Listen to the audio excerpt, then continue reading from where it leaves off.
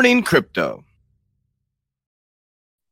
Good morning, warriors. Hello, and welcome back to another episode of your favorite crypto news channel, Good Morning Crypto, where we bring you the most relevant and impactful crypto-related topics from a top crypto research team in the world.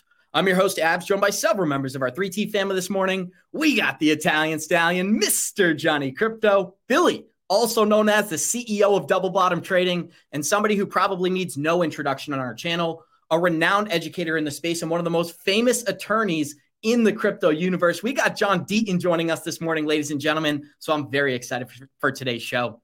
Today on Good Morning Crypto, we will be discussing how the SEC is accepting Ethereum as payment in a lawsuit for insider trading, only adding fuel to the fire of the debate whether Ether is a security. Wall Street firms are coming together to launch their own custody platform, telling firms like Binance and Coinbase their days could be numbered. And with the Rippleverse SEC resolution coming any week now, we break down the details, showing our community how this ruling could be the most impactful lawsuit of our era. Our show is available on your favorite podcast platforms like Spotify and Apple Music. And for those of you listening via podcast, our show is live on YouTube Monday through Friday, 11 a.m. Eastern at the 3T Warrior Academy channel. So Johnny Crypto, you already know it's a special day, not just because it's Conspiracy Friday, but we got John Deaton in the building today, so I'm super excited. What's on your mind, Johnny? How you feeling? Abs, I'm super excited too. Good morning to all the Warrior Maniacs out there. We love you and appreciate you for showing up every single day, but today is a very special day, Abs. We have the friend that we call him the friend of the court, amicus brief man, John Deaton in the house supporting and taking care of, all the XRP folks out there. I know there's 76,000 that love him, and there's many, many more beyond that. But, John, I just want to personally say thank you for all you've done.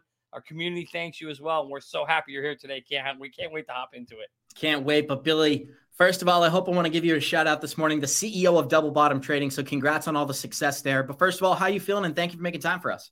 Bro, blessed. I love to come in here and spend time with you guys. Anytime I get to hang out with the family, it's always a good day. But to have the one and only John Deaton here, bro, are you serious? It's like having the MJ or the GOAT on the show. This is going to be fire today, man. I can't wait. Really excited. And John, I want to say thank you for making time for us this morning. If our listeners look closely enough, they can see 75,000 XRP holders standing on John Deaton's shoulders. But we're going to talk about that later in the episode. First of all, I want to say thank you for making time for us, and how you feeling this morning?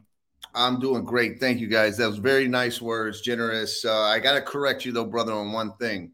I am standing on the shoulders of those 76,000. They're not standing on my shoulders. I stand on their shoulders, and I love each and every one of them, even the ones that don't like me so much. Hey, and they'll come around eventually, right? And we got 204 live listeners joining us. Show us some love. Smash that like button. And we're going to get this show started the same way we always do, by showing you our Good Morning Crypto Twitter account. That's at 3TGM Crypto on Twitter. You get access to every single one of us. Go smash that follow button. We love talking to you. The Bitcoin Fear and Greed Index is in neutral this morning, Johnny, sitting at a 50. And as you can tell, hasn't moved a basis point all month. But when we look at the daily movers, green across the board. We got PLS up about 12%, HEX up 8%, and XRP up about 3% on the day. When we look at the total coin market cap this morning, we are sitting at 1.14 trillion in total market cap. Bitcoin is 46% dominance. Ethereum is about 20%. We've got Bitcoin sitting at 27,000, Ethereum 1,800, and XRP just below 52 cents this morning. And because of special occasion, Johnny, we're going to stop right there. And I think before we get into our Q&A, fill our listeners in. What are you anticipating, and what are you watching in the market this morning? Well, Abs, like I've been saying, we're still probably about a year away from the Bitcoin halving, and from that point, usually the trigger of the next bull run. So I'm just sitting and waiting. I don't buy in the neutral zone. You guys all know we wait for red days. We do the opposite of what everybody else is doing. So, Abs, I'm just sitting back and just looking at the things, surveying the market. I like the gaming space, keep my eye on some of those plays. But obviously, XRP is the talk of the town. What's happening? Where is it going? How high is it going to go? When's the monkey going to come off the back? Keep an eye on all that. And today, we're going to dive a little deeper into that.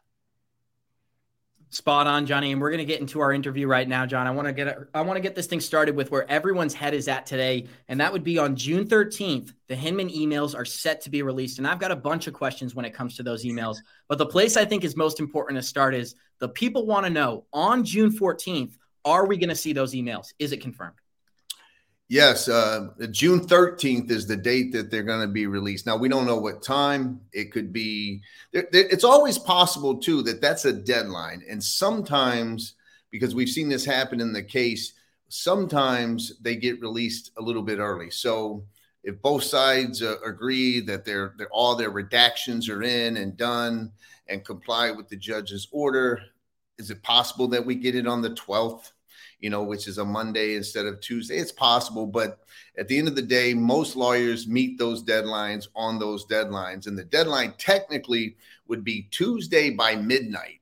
So Tuesday, June 13th, sometime we're going to see those limited redacted emails, and which is very important because the next day is the 5th year anniversary of what I believe is the most infamous speech in SEC staff history, and that's the Hinman speech, which is on June 14th, 2018. And so I will let everybody know that Crypto Law, I usually do a live stream on Tuesdays. I'm moving it to Wednesday because we'll have 12 to 24 hours to have deciphered the emails. And I'm going to have a show on Crypto Law. And my friend Jeremy Hogan's agreed to be there. I have someone from the SEC, former SEC person coming in. So look for that because we're going to really dig into what those emails actually say. So in preparation for this interview, John, I went back and I actually watched your appearance on Patrick Bet-David's podcast. I believe it was Valuetainment, and you brought in a bunch of redacted emails from the former SEC. I don't know if it was the Hinman emails in particular. I can't remember off the top of my head. But when you brought up redacted emails right now, I can remember on some of those documents, 90% of the words were highlighted in black and they couldn't be read. So when you say Hinman's emails are going to be released but redacted, what does that mean exactly? No, that's a great question. And if a lot of people remember, it would be the entire sheet would be redacted, every word.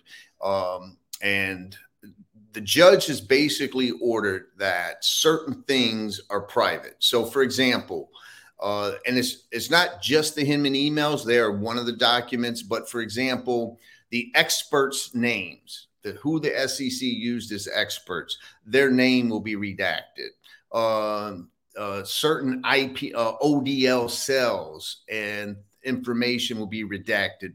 Certain personal information of Brad Garlinghouse or Chris Larson will be redacted, but the substance of things will not be. So, for example, if you go to the summary judgment opposition that Ripple filed, they cite one of the Hinman emails and they say that the director of trading and markets, who we know was Brett Redfern, but said that the speech will lead to, and then it's redacted. So we're going to get to see what he said. Now that lead to, I believe it's going to say more confusion, market confusion, things of that nature. And so we're going to get to see the give and take between these people. What everyone needs to know about the emails is that there are 52 drafts of this speech. I mean, just think about that. This speech was supposed to be this one guy's personal opinion, right? That's the SEC's tactics. That's the bullshit argument that they went with the judge. This is just Bill Hinman's personal view. Yet we know that there are 63 emails that back and forth of all these people, and there's 52 drafts.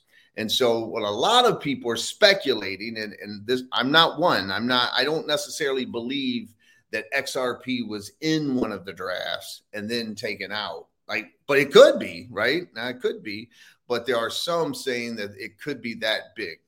The problem, guys, with the emails is this. We got Brad Garlinghouse saying it's going to shock people. And when he says that, I think he means the rest of the world, not so much the XRP community, because I don't know if we can be shocked anymore. We've seen so much nonsense out of the SEC, but maybe we will be. The question is, there's been so much built up on these emails. Will they be a little underwhelming, or will they truly shock us? We're going to find out, but it's going to be incredible to see. One thing that I know is XRP was discussed, right? And the question is, how many people said, why even give this speech? Like, if it's going to lead to more confusion, if you're only going to give ETH a free pass and you're not going to mention XRP, like, why give it? And that'll be really the question. And one of my predictions is that the conflicts of interest that Bill Hinman had are going to even become more heightened, because I think when we read it, we're going to say, then why did you insist on giving this speech? Hey, John, I got a question for you on this, on the him and stuff. So two things. One, everybody wants to know, first of all, is there, criminal activity here and can someone go to jail? But the real question is this: the judge, all the XRP attorneys, and the SEC all have seen the unredacted versions of the emails, correct? So if there was here's the question: if there was a smoking gun in there, wouldn't we have gotten a ruling already? Or do you think the judge is waiting for this to go public so the public can see it and makes her job easier making a ruling? Just kind of curious of your thoughts of why, if there's something damning in there, why haven't we gotten a ruling yet? Well, everything you got to understand, damning is a relative term. And so, and a lot of people have to understand, Ripple has never filed a motion that says prosecutorial misconduct, or they've never filed a motion to dismiss because of, selective enforcement or unfairness between ETH and XRP. And so I don't believe there's going to be any. I even said, I'm someone who said Bill Hinman violated the law. I was one of the first people out there saying, look, he got 15 million from Simpson Thatcher. He was an ongoing sharing partner, all of that. And when the Empower emails came out where they told him, you can't even talk to your partners or you're violating the law. And then he did 3 more times just from the SEC emails. Then I was confident to say, okay, you broke the law. That doesn't mean he's going to go to jail. It means that he broke the criminal financial conflict laws, which says that it's a violation of the law if you allow even the appearance of impropriety. So if the conflicts give the public the appearance that there's wrongdoing, you're in violation of the law. Clearly, he's in violation of the law there, but that doesn't mean he's going to go to jail. And so I don't think there's anything in there that's going to make the judge say, oh, I have to give a ruling right now. Right now, we may hear something from her in her ruling. I'm hoping she takes the SEC to task, similar to what Judge Netburn did, where she said, look, you're not having a faithful allegiance to the law. You're making your arguments based on, you just want to win this particular motion and you're ignoring everything else you've ever said. So hopefully the judge will get in and put some stuff in there that highlights the SEC's misconduct. But that doesn't mean, at the end of the day, guys, even if it's grossly unfair that XRP was highlighted, even if this lawsuit was used as a weapon, like I've said it is from the first day, the judge's job is, did Ripple sell XRP as a security at some point? Right? That's really her job. And she can, if she thought that there was a criminal violation, she might make a recommendation, to the Department of Justice or something, but that could be done privately. But I think people just got to understand, it's relative of how damaging it is. Now, hopefully it's so damaging that she says, even if Ripple sold XRP in the early years before the ecosystem was fully developed, and that technically satisfied the Howey test, they didn't have fair notice, and lets that go to a jury, which would be a complete win. And then, of course, rule that ongoing and future sales of XRP, especially secondary market sales, are not securities. So for anybody who's been involved in this community since 2020, before the lawsuit, the number one conversation was an IPO, and those conversations seem to be heating up right now. But guys, we got 457 live listeners joining us. Show us some love, smash that like button. And John Deaton, the number one question people have been asking since XRP Las Vegas is the thing that you brought up while on stage. On September 29th, Judge Torres is going to have to report to Congress if she can't make a decision on this court case. What I'd love for you to do is just deep dive into why she's most likely to make a decision before September 29th. All right. So there's this rule where if a motion, a dispositive motion, such as a summary judgment, if it's been pending longer than 6 months, a judge has to report herself, so to speak, to Congress. Twice a year, there's what's called the 6-month list, goes to Congress, and it lists all these motions if they've been pending longer than 6 months. That 6-month list gets published the last day of March and the last day of September. So September 30th, say. So if her decision isn't out by September 30th, she would go on that list. She's never been on that list, right? And it's like a public shame list. Like, look, I'm shitty at my job. I don't do my job. I let things sit on my desk all day long. Important cases like this. And so I just don't see her ever letting it go past that, where she's going to report herself. Remember, a lot of these judges have ambitions too. So if you want to go to the Second Circuit Appellate Court, or you want to one day be considered for the U.S. Supreme Court, you keep your name off lists like that, right? And so what I said on stage was, I guess we could look at the worst case scenario as being the ruling comes out before September 30th. I think it's going to be before that, but then I'm also surprised that it's taken this long. So one of the follow-up questions I have is, because this is such a big deal and such a unique situation, do you think she would be more willing to let this go up to Congress? I mean, every single time someone puts out a deadline, those dates have come and gone in the past. So for us to sit on this September 29th date, it sounds like this is different than before, but can you maybe explain why, I guess, even though things are different, she's still going to make a decision before then? Well, listen, when I've heard a lot of people say, well, I don't think she's going to rule because she's going to wait for Congress. Well, she could be waiting 10 years for Congress. I mean, people have got to realize, yes, we see that because we have Patrick McHenry, who is the chairman of the Financial Service Committee in Congress, in the House, and we have Warren Davidson and Tom Emmer.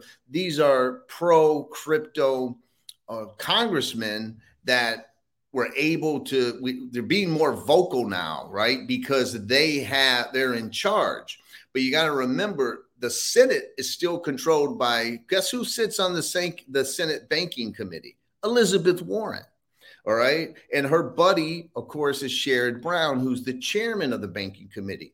So do you think one of those bills are going to be approved by Senator Warren while she's in an anti-crypto re-election campaign? Of course not. Is it going to be signed by the president? So the earliest we will ever see legislation for crypto that gets passed by the House, passed by the Senate, and signed into law by the president of the United States is when? 2025, at the end of 2025, if, let's say, if the Republicans are able to take the Senate and the presidency and keep the House, what's the chances of that happening? If President Biden is reelected, but the Senate flips and the House flips, could we still? Maybe. So all I'm saying is she'd be waiting until at the very earliest 2025, September, October 2025. Is she going to wait 2 years? No, never. Understood. Johnny Crypto, floor is yours, my friend. So, John, let's talk a little bit. So, obviously, that's something I didn't know, actually. So, I'm glad you brought that to our attention. I thought at some point she had to make a decision and close the case out. That's interesting and new information to me. So, theoretically, she could, defer the ruling and just say, I'm not going to do anything on this? Or is it just a series of delays? How would that work? How's that? No, she's not going to do that. I mean, listen, I was wrong by saying, what I said before was, I think if you average her decisions, how long she takes, like by looking at other big cases, she averaged right around 2 to 4 months from the time she ruled on the expert motion. So I said, if you just average it out, right? She had one case that took just shy of 6 months, one case that took 4 months. There was two cases that came out within weeks of the Daubert expert motion. I said, so if you average all that out, she averages a couple months from the expert decision. And so that's when I said, well, that would put us around May 6th. And I said, I'll be surprised if we don't get a ruling, but I won't be shocked. I'll be surprised, but not shocked. And so that's passed. And now we are in June, the beginning of June. Conventional wisdom is that because of that June 13th date, she'll probably not give her summary judgment decision until after all of those exhibits have been made public, because then her opinion will make more sense. Yes. Right. And so yes. I will be shocked. I can say this. I will be shocked if we did not get a decision from her by the end of September. I will absolutely be shocked then, because I don't see that happening. Not a decision of this magnitude. Yeah, because that puts her name on the list. So let's name on the list, all those things. Yeah, let's talk about the decision. So when we had Jeremy Hogan on the show, he made us aware that there's actually different levels of decision making. And so I just want to talk to you a little bit about that. So if we get a settlement, basically he was saying that just really kind of helps Ripple. It doesn't really clarify anything else for the industry, but it kind of gives Ripple a head start if she makes a settlement. If the settlement, if SEC and XRP settle, or Ripple. But he was saying if the judge makes a decision and does rule in the favor of Ripple and XRP, in this case, that would set like some kind of low-level precedent. But if it goes to an appellate level and gets withheld, then it almost becomes like law. But I was hoping you can help us understand the difference between the strength or the precedent when the judge makes the decision versus when an appellate makes a decision. Why is it more important if the appellate decision is a decision made at the appellate level? Okay, so the best example for everyone to understand would be, look at the library judge's decision which is in the District of New Hampshire. And then you have Judge Torres's decision in the Ripple case in the Southern District. They're in different circuits. We have different circuits, appellate court circuits. In the New York case, a Ripple case, that's the Southern District of New York, which is the most prestigious, highly litigated district of all in the country. And it's in the Second Circuit. Rhode Island, where I am, and New Hampshire and Massachusetts, that's the First Circuit. And the appellate courts have different laws. So Judge Netburn has to follow what the Second Circuit says. Judge Barbados, I believe is how you say his name, in the library case, he has to follow what the First Circuit court said.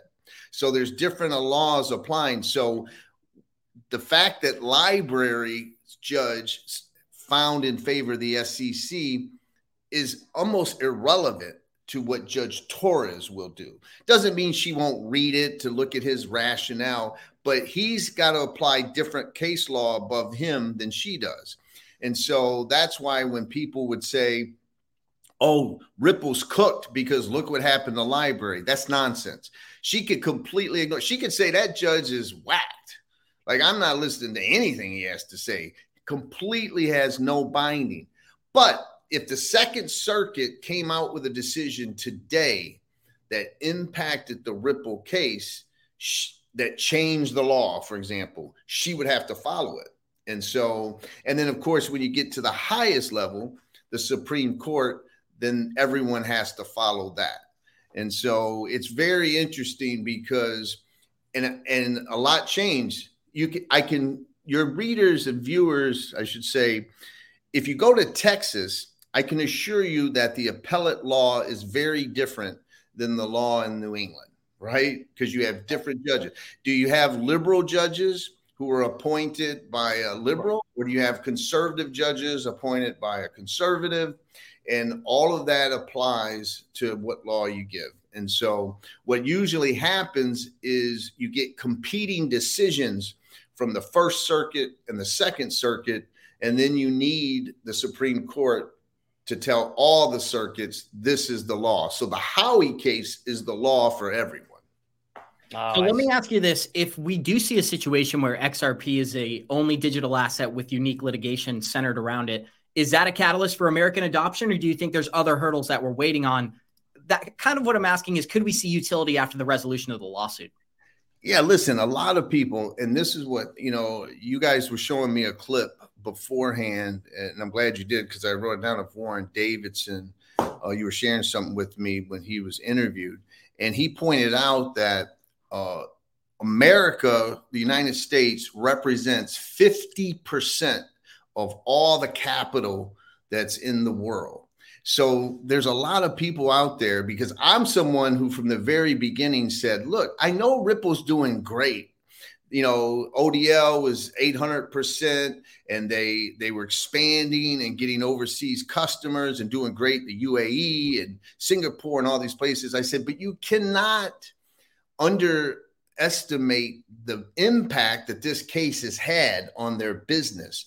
You have to have the United States. If it represents 50% of all the capital in the world, you can't exclude that market.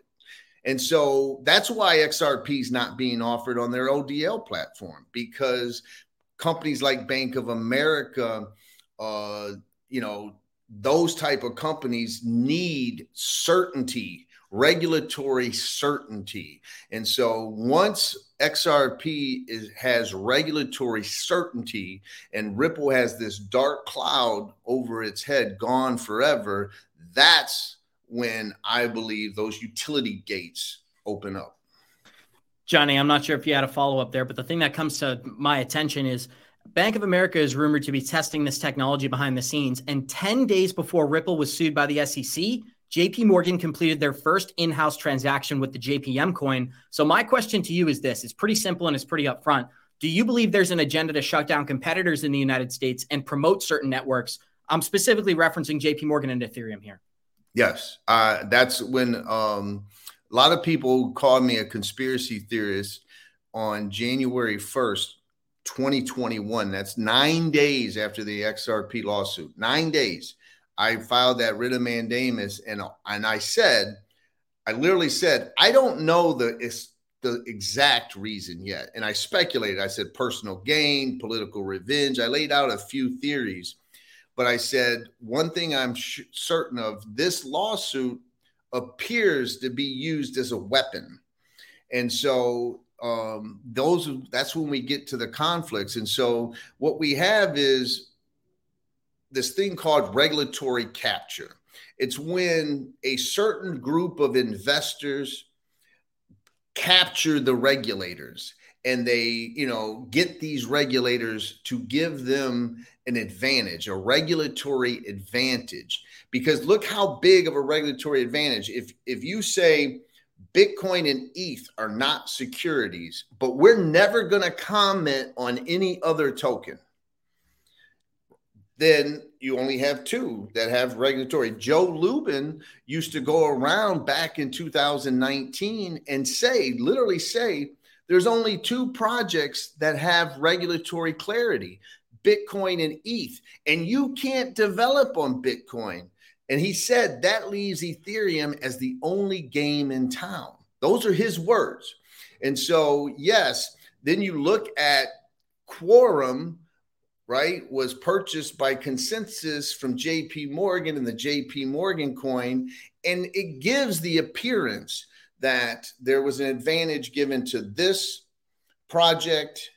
And then we get this project, XRP, sued under those circumstances, walking out the door, everyone leaving, all the things that Joe Grunfest said, hey, don't do this.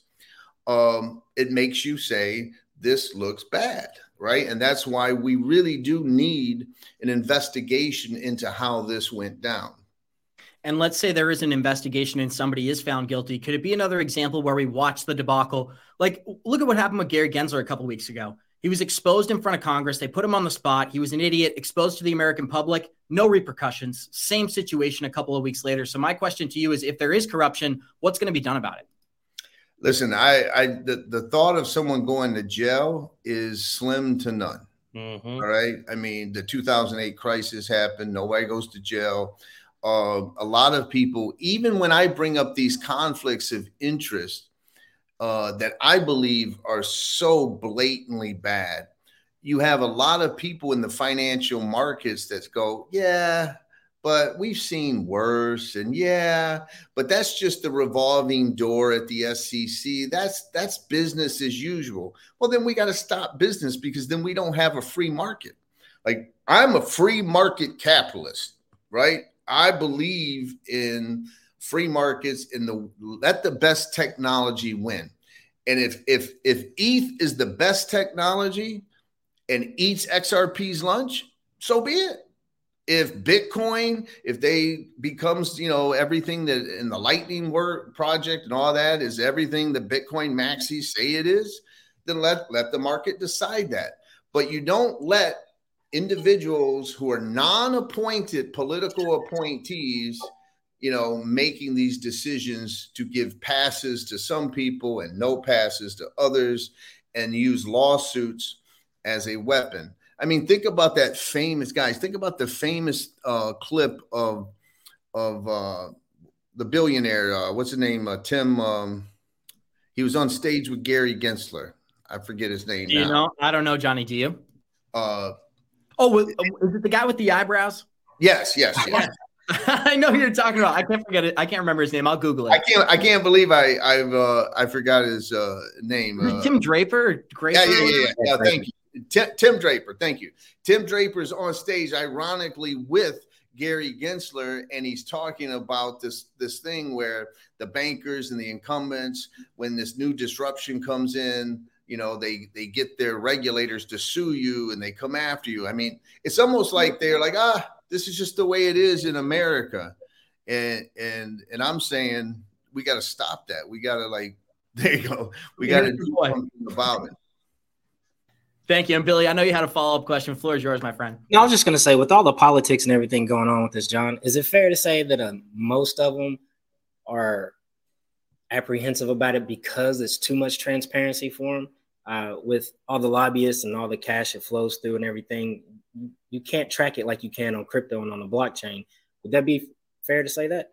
Sure. I mean, it's ironic, right, that Elizabeth Warren comes out now, and not only does she blame the banking crisis on crypto, she blames the fentanyl crisis on crypto, just because, you can find one big purchase where somebody who's in the drug trade uses crypto. But we all know, if we're in the business, you're a moron if you're using a public distributed ledger. Right. Yes. Your name doesn't say John Deaton bought cocaine today. Right. Doesn't say that. But if you see suspicious activity, you can track it. It rises to a level. You can get a search warrant. You can do all those things and capture the people. I mean, look at how much Bitcoin the United States government owns. Yeah. Right? I mean, pretty soon they're going to own some ETH, from what you guys are telling me. And we talked about it last week. There was a man in China who exploited something on the Bitcoin blockchain. He was receiving double the rewards he was supposed to for mining. 7 years later, Chinese authorities tracked him down and found that miner, and now he's sitting in a jail cell. So even though you might get away with it for the exact transaction, it's like you said, it's only a matter of time. And guys, we got 660 live listeners joining us. Show us some love. Smash that like button. And Johnny, it's Friday, so I'm going to do the people a favor. Here's the smartest way to track your crypto. Have you gotten wrecked in the crypto market space, or watched your crypto portfolio go all the way up and then all the way down without taking profits? If so, it's probably because you didn't have an exit plan. The good news is that doesn't need to happen anymore, thanks to a new and innovative crypto tracker called Merlin. It's the smartest way to track your crypto. Merlin brings all your coins into one place so you can see all your assets across the different exchanges on one screen. You can see your total portfolio value and, more importantly, your daily gains, losses, and totals since inception. Merlin puts the power back in your hands so you no longer have to guess what your portfolio is doing on a daily or monthly basis. Most importantly, Merlin lets you create an exit plan and sends you notifications when your targets are reached so you no longer have to get wrecked in the marketplace. Go to merlincrypto.com, that's merlincrypto.com, and sign up for our free 30-day trial and get on the wait list so you can receive an email when the product is launched. Don't miss out on this new and innovative app, Merlin. It's the smartest way to track your crypto. Not only is it the smartest way to track your crypto, guys, you get 30 days absolutely free. Sign up for the waitlist down below. And this is obviously a product we're launching within our team, but beta testers will be selected from the waitlist. So with that out of the way, John, we can get right back into our XRP content, because the big thing everyone is debating to close out the him and emails is the statute of limitations rumor On June 13th, 2018, William Hinman had an internal Howey memo involving XRP. Well, that's the exact same day that they are set to be released 5 years later. So let me ask you, is it a coincidence or can we draw some connections here? Well, listen, I mean, the fact that they normally the Hinman emails were supposed to be released, not just Hinman emails, all of the documents that are part of the summary judgment motions. You got to understand there are just thousands and thousands and thousands of pages, deposition testimony, all those things. So they were supposed to be due July 6th, but the parties both agreed for a 1 week extension because they needed to comply. So I think the date that they're going to be released is a coincidence that it's the 13th and the 13th of the memo. But people keep talking about the statute of limitations. And yes, if the Hinman emails show some kind of criminal activity, then there'd be a statute of limitations bar of criminal prosecution. But if there's a basis to sue anybody from a civil liability standpoint, it's usually called the discovery rule. When you learn that and discover that that you've been harmed, right? Then the statute begins. So if there's a basis to go after anyone, the statute hasn't passed, and it would become the trigger would be once we become aware of what's in that information. Because you can't bring a lawsuit unless you know you have a basis to bring a lawsuit, right? And so that's what the discovery rule is. Hey, John, follow-up question for you here that our audience is asking. I think is a great question. Is if the emails do show some kind of corruption, is it then possible, or maybe, whether it's civil, or is there the ability for then XRP holders to bring a class action lawsuit against, I don't know whether it would be against Hinman or against the SEC, but are either one of those a possible scenario? Depending on what it shows and coupled with other information, like I brought up an investigation, for example, and those Empower oversight. Remember, the Empower oversight wasn't just seeking Hinman emails. It was seeking the emails with a slew of people, emails with Consensus, with Joe Lubin, with all of those people. So if all of that is uncovered and it can show that a few people got together and decided to harm one group of individuals for the benefit of another, then yes, there could be theoretically a class action against those actors.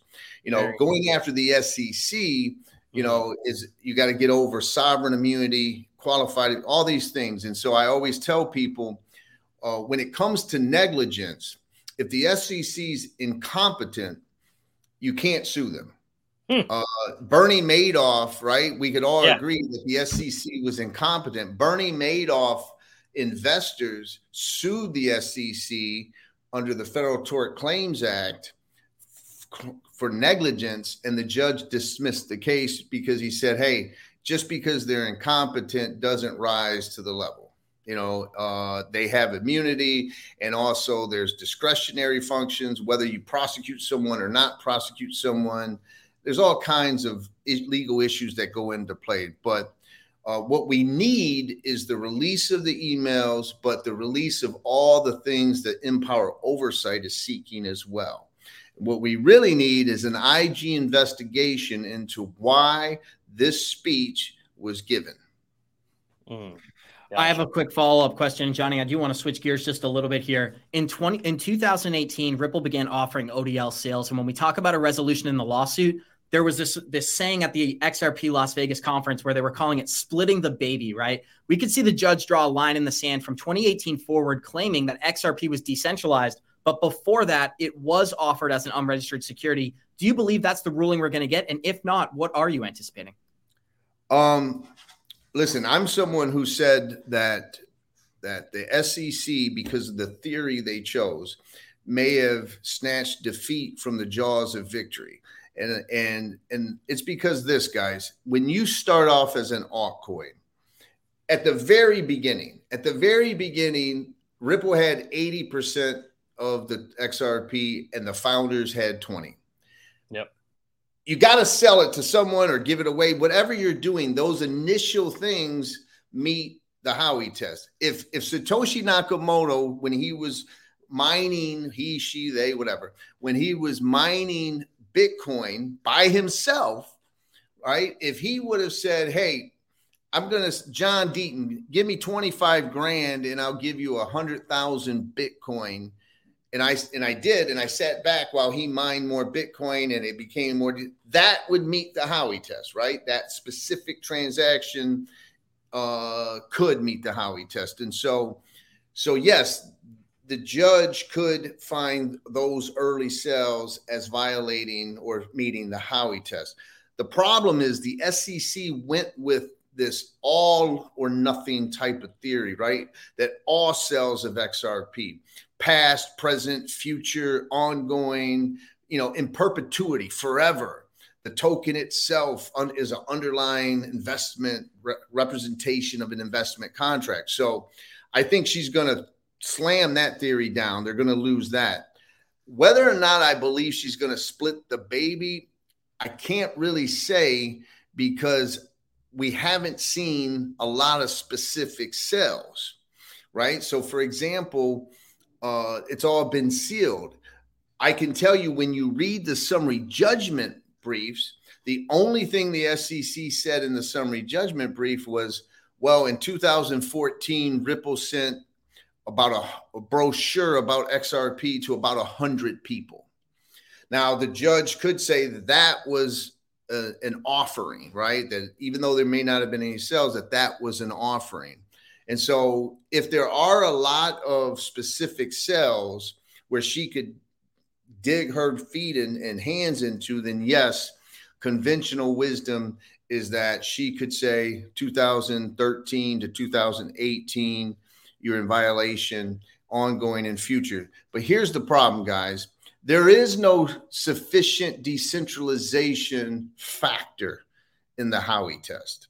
And that's, so when people say, they rely on the Hinman speech of sufficient decentralization, that's not a part of the Howey test. And so if I had to pick a winner that would win everything, and I'm not picking it, but if I did, I'd pick Ripple to win, because the SEC's theory is so freaking absurd. But the conventional wisdom is she'll find a way to split the baby, and we're going to see soon. And it's funny that the biggest debate about Ripple and XRP in particular is the ICO. But for Ethereum, there's no debate here. Not only was there an ICO, it took place in the United States. And I'm going to play a quick video of William Hinman. I'd love to get your response, John. Here we go. Why aren't you stopping all the ICOs, which are clearly unregulated investments?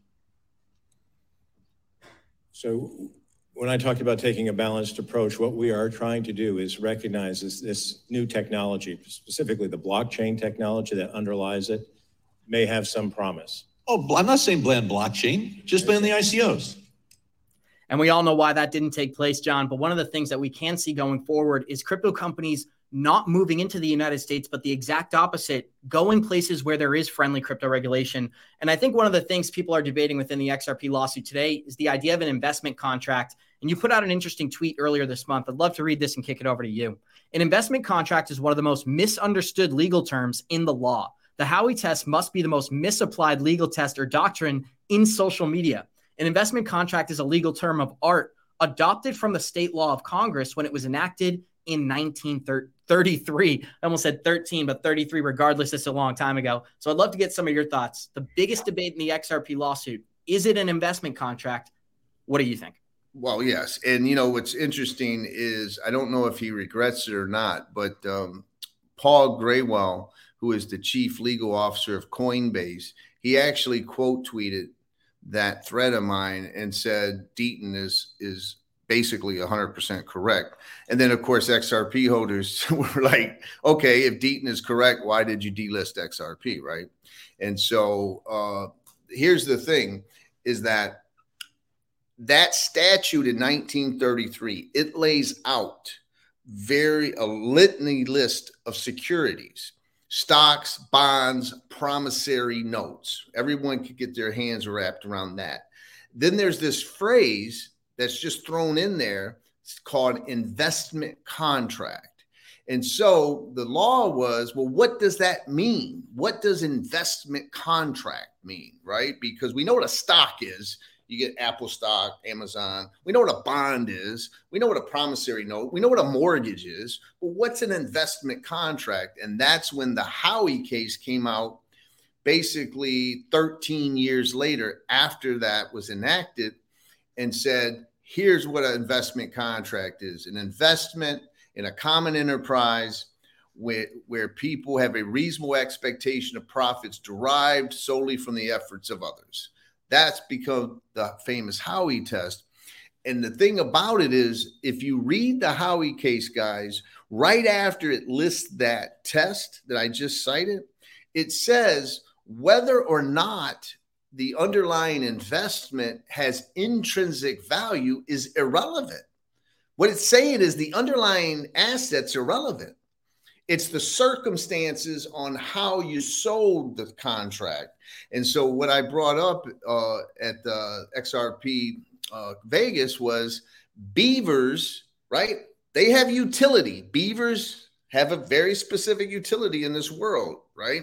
They're very useful. They were sold, packaged, and offered to investors as a security investment contract. We didn't say beavers are securities. Condominiums have been, their real estate have been marketed and packaged and offered as a security investment contract. Orange groves in Howey and oranges were packaged. And so the underlying asset itself is irrelevant. And XRP is digital code. It's software. It's digital. It's a line of code in a software program, basically, right? And so that's what it is. And so Bitcoin in 2013 was offered as an investment contract. But what does the SEC say today? Bitcoin's not a security. And so what frustrates me more than anything is when Gary Gensler and others like Elizabeth Warren and Brad Sherman, they go with that false narrative of crypto itself is a security. Now I criticize some of my I don't criticize them, but I caution some of my beloved XRP holders who say ETH is a security.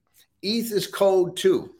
It may be being offered as a security, okay, but you gotta, words matter. And if we just allow the SEC to dictate the narrative, to cut the chase and say the token itself is a security, then we're not honoring the law. Because in 76 years since Howey was decided, there's never been a case that said the underlying asset in an investment contract is a security. And there's never been a case where the second sell of that first investment contract was also a security. So for your viewers, imagine the Howey case. We know that it was an investment contract. Let's say that person dies. Let's say that I bought the Howey Acre Orange Grove and I die. My daughters don't know anything about the Howey company or they were involved. Just sell it to you guys. Say, hey, Dad bought this for 20 grand. We'll sell it to you for 10 grand. And you buy it. You didn't buy an investment contract. You bought a fucking orange grove. Sorry. No, it doesn't matter. Go ahead. You know what I mean? But you bought a piece of land, a parcel of land. You didn't buy an investment contract. You bought land.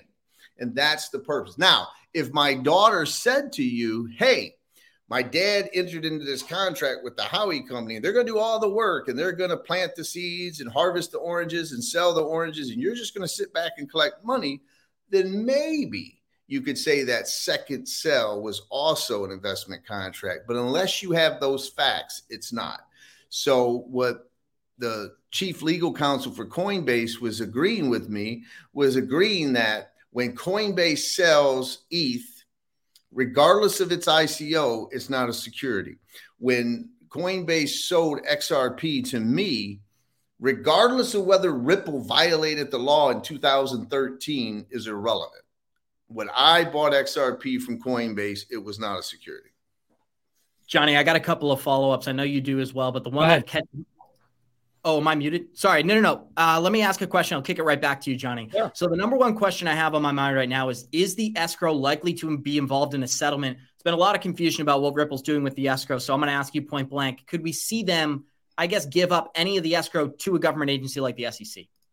I think that if there was going to be a settlement, it would have been by now. And so the only settlement that I see coming is after Judge Torres gives a decision. Then there could be a settlement because Ripple wants the clarity of no appeals and they just want to move on with their business. So they agree to settle. Or if it's a bad ruling for Ripple, could there be a settlement thereafter where Ripple agrees to give up some of the escrow or to limit their sales or whatnot? What's crazy is I think that the SEC, if it was being honest, the SEC would agree that ODL is not the sale of a security. In fact, Ripple, I mean, it's just bought for the temporary moment of the utility. And then it's sold back, right? So they're not holding XRP in a cold storage wallet after they utilize ODL. And so, you know, the only reason this case hasn't settled, guys, is because of politics and because of agendas, of bias, motive, something afoot behind the scenes, whether it's just if it's as bland and vanilla as Gary Gensler wanting to get his greedy hands on the entire crypto market, or there's something nefarious. There's no reason for this case to have not settled by now. There's just absolutely no reason. So let me ask you point blank, what are you anticipating? Maybe we got it earlier in the show, but I'd like to hammer it again right now. If we do get a ruling, what do you think it'll be?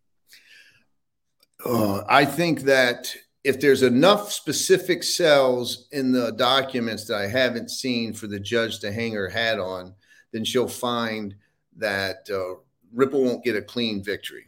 However, a clean victory for Ripple is the more interesting thing is, does she agree that those cells go to the jury to decide whether Ripple had fair notice? That's the real bigger question for me. But I do believe, and maybe I'll come back on your show and eat my words, but there's a lot of talk lately about whether Judge Torres is going to even comment about secondary market sales. I will be grossly disappointed and discouraged and shocked if she just lets it go, because 76,000 XRP holders joined as amicus. I put the brief in there, focus on there, saying to her, look, I'm proving to you here that they're alleging secondary market sales. You have to put it into play. If she doesn't, I'll be shocked. So I think that XRP itself is going to be deemed not a security. I think that secondary market sales, she'll comment that even if she does do a ruling finding Ripple violated the law, that it doesn't apply to secondary market sales. But I think that it's possible that Ripple gets a good, clean victory in the sense of that fair notice issue. If she splits the baby, guys, and says from 2013 to 2018, before ODL, you met the Howey test. But ongoing and future sales, secondary market sales are not securities. But you get to argue to a jury that because of the Hinman emails, because of the speech, because of all of the FinCEN settlement, all of that stuff, you get to argue to a jury that you're excused from violating the law because you didn't get fair notice. That's a complete win for Ripple. Complete win, because then that's going to lead to a settlement for sure post ruling, because the SEC does not want a jury coming back. You know, yeah, I agree. The SEC didn't give Ripple fair notice, because then that affects all of crypto. So people love hard percentages here. Let's break it down as if we had 100%. What do you give it as the likelihood the SEC outright wins, a Ripple outright win, or something in between? Can you break down percentage-wise what you're anticipating? Oh, that's tough. I believe an outright total victory for the SEC to be less than 3%. I believe, an outright total victory for Ripple, meaning she doesn't even hold early sales to be a violation at 25%. I believe that scenario I just showed you, splitting the baby, to be 50%. Johnny Crypto, floor is yours, my friend. So that was awesome. There's a lot to unpack there. But just one thing for me, for clarity, I actually think that, I've heard they've said that you could launch something, the SEC has said, and it could be an ICO, or it could be a security in the beginning, but they do allow a certain time period where then it could be a non-security, right? And so, but what you talked about was interesting there, where you said the judge could rule that this could go to a jury. So when the judge rules, is this not final? Is this just to move the case to a jury? Or with the judge rules, does that kind of end the case? Because I was assuming when the judge makes a decision, this thing is over. But are you saying this just is a judge ruling to move it into an actual jury trial? Yeah, the judge could completely end it by saying, Ripple wins outright. Win, no jury. Okay. Right? SEC wins outright, no jury. No jury. Or she could say that both sides are denied their summary judgment. They don't get to win all the way because a jury must decide certain facts. Jury decide facts. So here's an example. She could say whether or not XRP holders entered into a common enterprise is a question for the jury. She could decide that whether or not XRP holders acquired XRP for non-investment reasons, because they wanted to get on the ledger and send money and use the DEX and all these things, then therefore that's for a jury to decide. So there is a good chance that she says that there is a question of fact that must be answered by the jury. And so, she could give partial summary judgment and say, I find that there is no need for a jury on these issues, but there is a need for a jury on this one particular issue. Interesting. And so, John, if that were to happen in that instance, what are we looking at now? How much longer does the case drag on? Ballpark, just to help people understand. You probably would be looking at a jury trial next year. And so you're looking at, certainly another year and a half of it not being fully resolved. Now, the question too then becomes, depends on what a ruling is, it could always be appealed. An issue could be appealed before it goes to the jury, right? Especially if both sides agree and she certifies it. So there's a lot of other legal issues in play. But if there wasn't a direct appeal on her decision and a jury came into play, there wouldn't be a jury this year.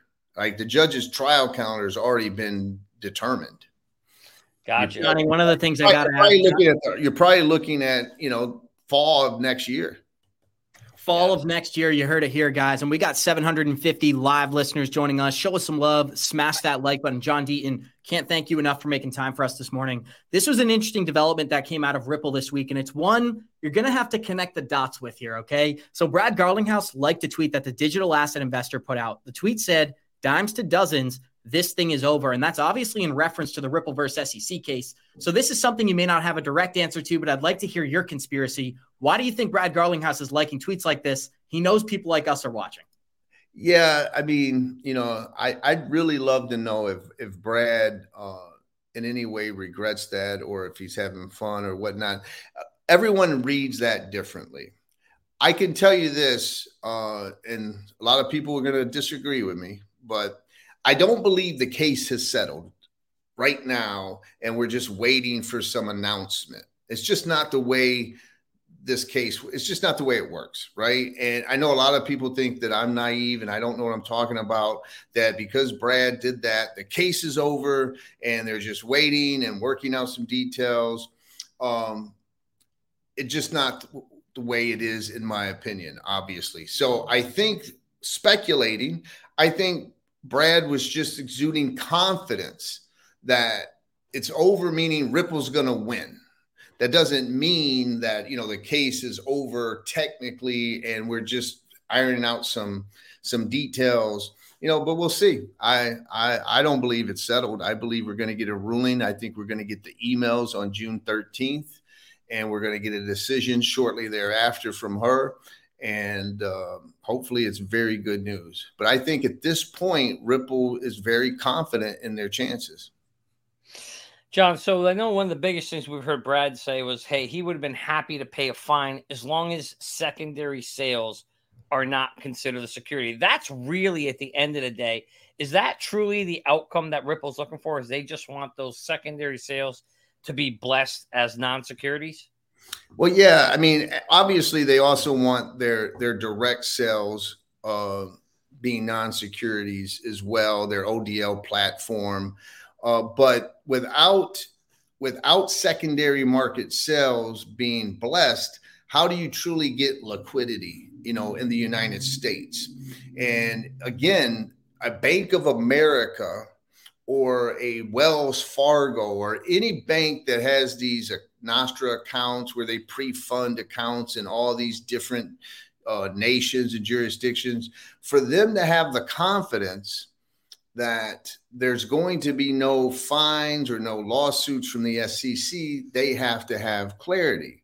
So if, in fact, Bank of America is going to engage in ODL, as an example, or a Western Union or a MoneyGram, they need to know that they're not going to get sued and that there's a blessing. And so that's really, what he's getting at. I think I said a long time ago, a year ago, that if the SEC went to Brad Garlinghouse and said, Brad, I'll tell you what, pay us $150 million, admit that Ripple violated the law from 2013 to 2017, and we will declare ongoing and future sales of XRP in the United States as non-securities. Brad would have written the check right then and there, instantly, right? Yeah. I think he would have. I think he might today write $100 million check. I think it'll depend on them Hinmi meals at this point, right? Right. John, question for you. Let's talk worst case scenario, because I know everybody wants to know. Let's say the SEC comes out. I'm sorry, the judge comes out and rules in favor of the SEC that XRP is a security.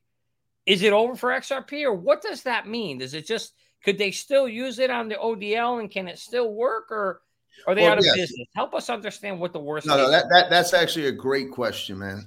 It's a great question because remember, Brad Garlinghouse said that Ripple was already operating under a worst case scenario. So the SEC didn't seek a preliminary injunction in this case, like they did the Telegram case. So when they won Telegram, the judge signed an injunction and it stopped all activity. Here, all that would happen is we'd have the status quo and Ripple would appeal to the Second Circuit where they got a better chance. And we wouldn't have, I'm sure the price of XRP would take a hit, and like it did when the lawsuit, because of the bad news, and people would sell and all of that. But no, they would continue business, and we would get a ruling 2 years from now from the Second Circuit, which could then overturn Judge Torres's decision. Right. And if they lost at the Second Circuit, they could go another 2 years to the Supreme Court and then win there. In the meantime, their ODL program, their liquidity hub project wouldn't have XRP, but they would continue to be growing overseas and doing all those things. You know what I mean? And so, and then if that were to happen, I'm not going to go away. I'm not going to just tuck my tail between my legs. Right. I would go to do what I did in the library case with Naomi Brockwell. And when we get to the penalty stage, I'd be like, Judge, you didn't mention secondary sales. You have to mention secondary sales. Here's another amicus brief on it. Can we be heard, push the envelope to try to get her to do that. And because I think she's already sees that that's what would happen. She's aware of what happened in library. I think she'll address it up front so that she doesn't have to deal with that after the fact. That makes sense. That makes sense. I know people are asking, are you under gag order? Are you paid by Ripple attorneys? Do you want to give a little disclosure of like what your role is in the whole case? Sure. I can tell you unequivocally, I am not paid by Ripple, never been paid by Ripple. No one from the XRP community has paid me. I've spent my own money. I had to hire a local attorney to help me in New Hampshire because I'm not a New Hampshire attorney. I'm funding all the operations myself. I know people are like, well, why would he do this? I'll tell you why. You saw people at the XRP Vegas. I know it's corny as hell, man. And I'm going to try not to get emotional, but like, listen, I get gifts and shit all the time. Like this is from an XRP holder, right? Yep. Who wrote me a card and I posted it on Twitter. I have it right here, where it said, just thank you for giving us a voice in a time where I was alone. I felt like I wasn't alone. And I would never violate that purity by saying, oh, Ripple, can you help pay me some money, right? Maybe there'll be some benefit down the road some way. I've gotten to meet a lot of people. I've been on Fox Business. But pretty soon you're going to learn, because I'm going to have something coming out that addresses these things. But you're going to learn that what people believe in reality are two different things, man. When I met Brad Garlinghouse at Consensus before XRP Vegas, it was 2 years ago. I was walking by the man. I saw him about 20 feet away. I'm not going to talk to him because we're in the middle of the case. All of a sudden I say, hey, I hear, hey, John. And I turn around and it's Brad. And he's just kind of joking, being like, hey, since we've never met, by the way, I'm Ripple CEO, Brad Garlinghouse. And we shake hands and he smiles, I smile, and he goes, no pictures. And I looked at him, I said, dude, I ain't even fucking talking to you because some moron will take a picture and then accuse me of being a Ripple plant. So that's what happens. And then I get on Twitter later and someone says, I know that Ripple is paying Deaton and blah, blah, blah. Unbelievable. The truth is, you guys are going to learn sometime in the near future. I actually argued quite a bit with the Ripple lawyers behind the scenes. And when I say argued, I mean, like, I was shouting a couple of times. What was it about? What was it about? We'd love to know, John, what you can tell us. I know you probably can't now. Share some details. No, I do share them, but like, we'll bring you back. Let's just say lawyers can disagree. They represent these two guys. And listen, I got nothing against Chris Larson and Brad Garlinghouse, but they'll be okay. They're going to be okay. Yeah. Right.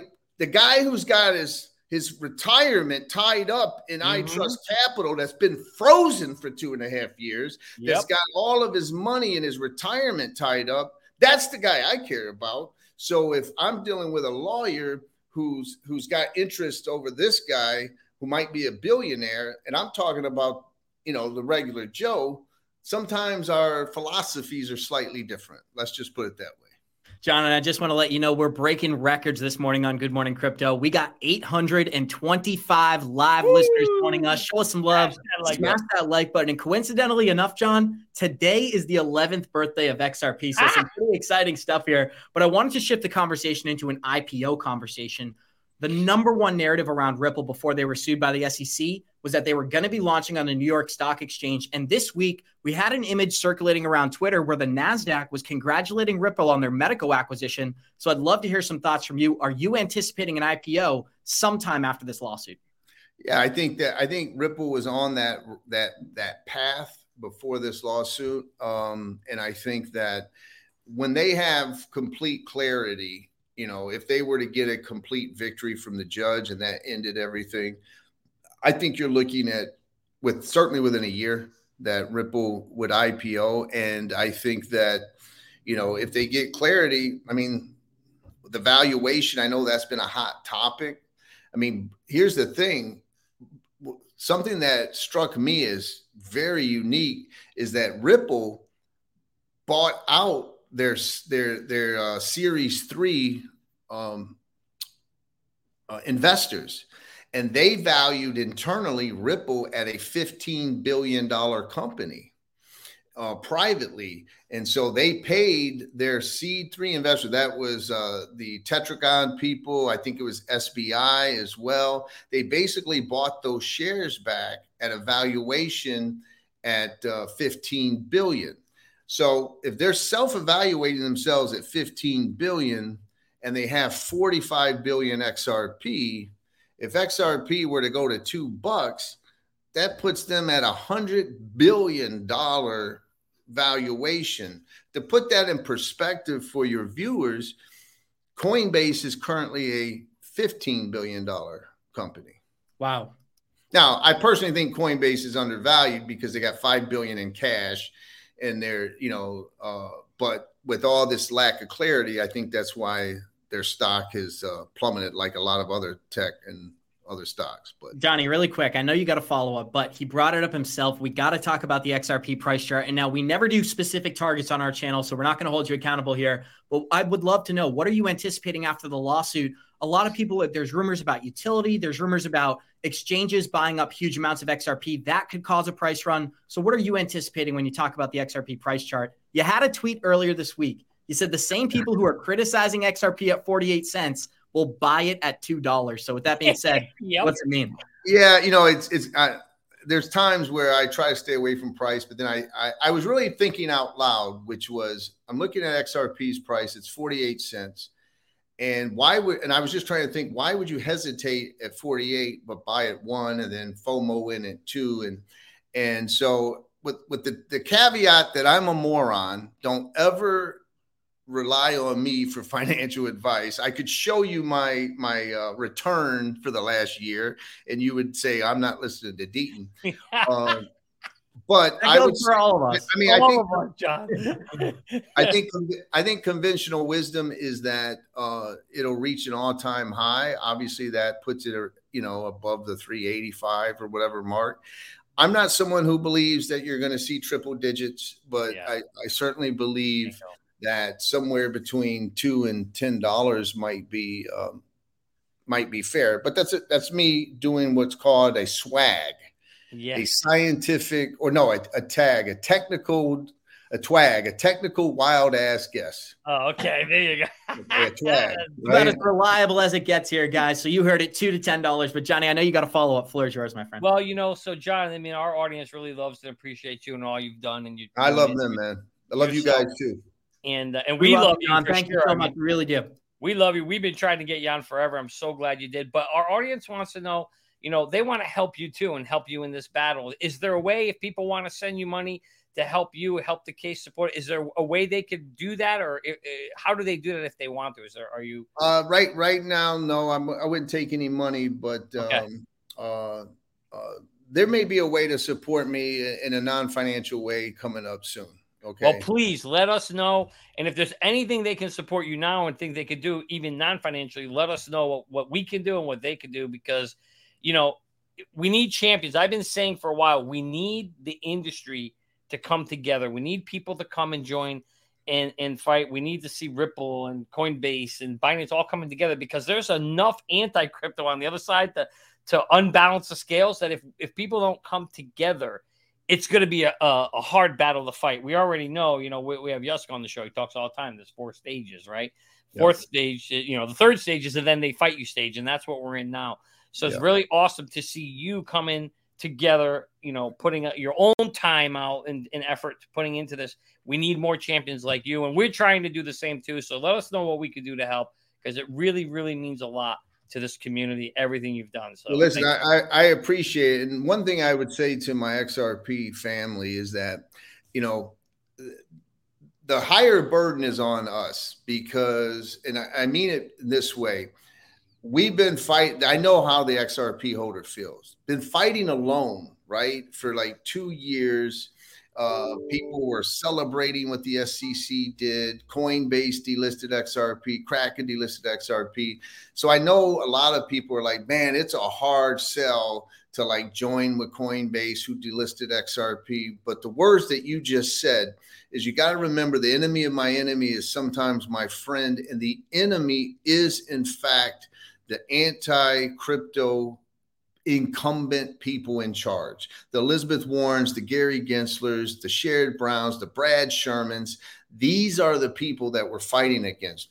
And there'll become a time, if we can get a level playing field, which is always what we wanted, then we can have let the best project win, let the best tech win.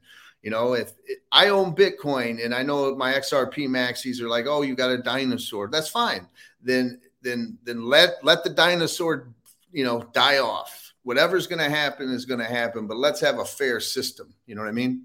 So, John, when the dust settles in 2028, 2030, somewhere around there, and American litigation is set in stone, we have some regulation for digital assets. What are you anticipating? Do you think a lot of this new technology is going to end up going to the UAE and to China because they have friendlier regulation? Or do you think at the end of the day, crypto finds a home in the United States because regulation, it finally comes to fruition? I think that crypto is already escaping the United States, and U.S. investors are being excluded with new projects because they don't want to have to try to spend millions litigating the SEC. But at the end of the day, I think it's several years away. I think when you have a market that represents 50% of all the world's capital, eventually it's gonna be okay. And I think we're gonna win. I think we're still in the middle of that fight, though. And hopefully we get a good victory from this case. In my opinion, this case, if the SEC wins, we're in for even more battle. If the SEC loses, we're still in for a battle, but I think they'll lose a lot of political credit, right? Like momentum. Gary Gensler keeps calling everything a security. If this judge rules XRP is not a security, now they've lost some momentum in that false narrative. And so we just got to keep fighting. Johnny, I think the place that we should end the show is this article right here is the SEC is accepting Ethereum for penalty payment. And this is interesting because it has to do with Coinbase, of course. The United States SEC is accepting Ethereum as part of a penalty payment in a recent fraud case while maintaining the classification that digital assets are securities. Yeah. So this is pretty obvious, John. I'm going to just kick it over to you. No, it's just crazy, man. It just goes to show you the SEC. And here's the thing. That won't stop the SEC from suing Binance or Coinbase and claiming that the staking of ETH is a security. The government has no credibility. You know, the judge was right when she said the SEC lacked a faithful allegiance to the law. Right now, they just want to go after their transactional. So 1 minute they'll accept payment of an illegal security, right, as payment for the United States government. And then the government will sell, like they do Bitcoin, will at some point sell that Ethereum at some auction or some type of, government sell and sell this unregistered security while at the same time litigating that it's an unregistered security. It's insane. It's absolutely insane. Off the charts hypocrisy at the highest level. You can't even make it up. Here they are, it's a security, non-security. They're going to accept it and then sue people for staking it. You just can't even make this stuff up, John. Hey, listen, we're at some point we're going to probably have some kind of way of paying your taxes through crypto. Some places like Switzerland and others are accepting Bitcoin as payment for taxes. I mean, eventually, listen, I'm someone who believes crypto's here to stay. It's just going to be how much of more of a bloodbath do we have before we get to that adoption?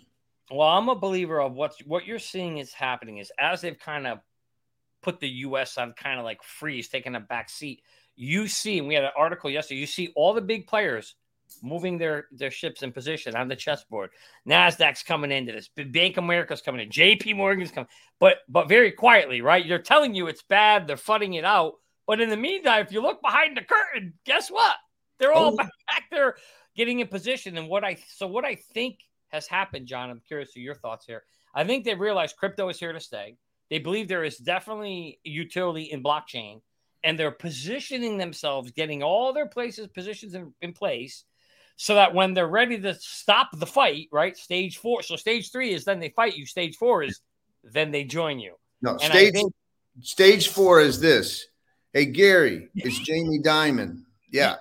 We got a big enough piece now. Yes. Bingo. That's what it is. They're getting there's no coincidence at all that this summer the NASDAQ has already confirmed they're launching custody services. So that's why I thought it was so unique. They were congratulating Ripple on Medico, because that's just a competitor. So they're congratulating Ripple on launching a custody service when the NASDAQ is going to be doing the same thing this summer. And it's like you said, once they're on board, that's when these markets are going to move. So any closing statements here? Where can people find your content? And is there any upcoming event you want to make people aware of? Just on Twitter, really, Johnny Deaton at 1. No, listen, just hang in there. We're close. We're close to the end. And, like I said, I'm not going to hide if I'm wrong. I'll come on your show. I'll come on any show I've been on where I've said, here's what I think is going to happen. At the end of the day, Judge Torres is the only one that knows what's going to happen. I'm guessing, trying to make educated guesses as best I can. But I do believe that there are brighter days ahead. And so I think that there's no community in crypto more deserving of good news than the XRP community. That's for sure. Amen. With that being said, thank you so much. And Johnny, I want to remind our listeners as well, this Sunday, we're going to be holding a crypto market update with our Merlin team. That is Sunday at 7 p.m. So come in and join us if you're not busy on that Sunday night. But guys, we got 785 live listeners joining us. Show us some love. Smash that like button. And John Deaton, I can't thank you enough. Thank you for making time for this morning. Hopefully we'll collaborate again soon.